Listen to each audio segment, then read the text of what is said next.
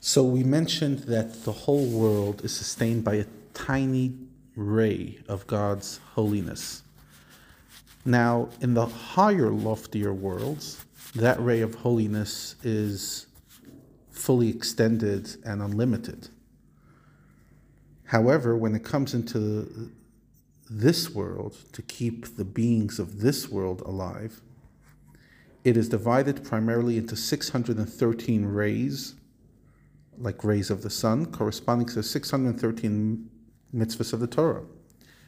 Now, these mitzvahs are in fact 613 kinds of conduits which transmit this radiance from Hashem's infinite light, whose function is to illuminate our soul, which our soul is comprised of 248 organs, positive mitzvahs, 365 sinews, totaling 613. For it was mainly for the sake of our soul, the human soul, that this radiance was caused to flow down below to all those things which have been created, formed, and made. All the upper worlds are here for us.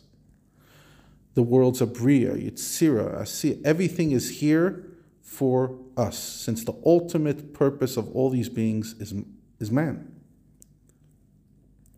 Thus, Hashem's being is indeed utterly uncompounded, so that there cannot possibly be any division into parts. But nevertheless, with regards to the radiance that descends below, the concept of parts does apply. And these are the 613 parts into which the radiance is diffused. Now, the Alter Rebbe now goes on to say that each of these general parts subdivides into an infinite number of smaller parts.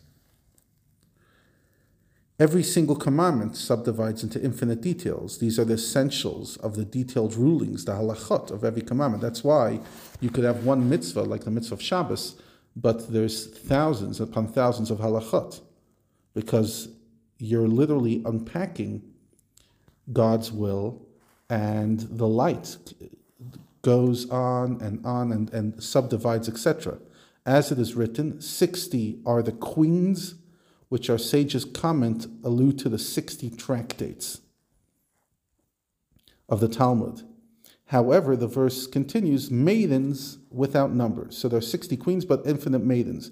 And the sages explain on this verse from Song of Songs that this alludes to the infinite amount of halachot on each mitzvah. So just like the mitzvahs are subdivided, now the Alter Rebbe goes on and says, so too the human soul is subdivided. All the souls in the world are comprised in the first man, Adam. And his soul basically was divisible into 613 elements. More specifically, his soul was divisible into innumerable sparks, which are the souls of every Jew from the days of the patriarchs until Mashiach comes, when the promise of Scripture will be fulfilled, that we will be beyond measure.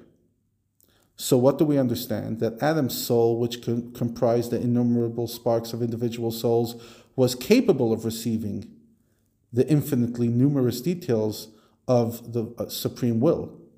But each and every one of us, not necessarily, and therefore, even though we have an obligation, each one of us, to do all the mitzvahs, nevertheless, we all have a gravitas, and we all get pulled to certain mitzvahs which really connect to our soul.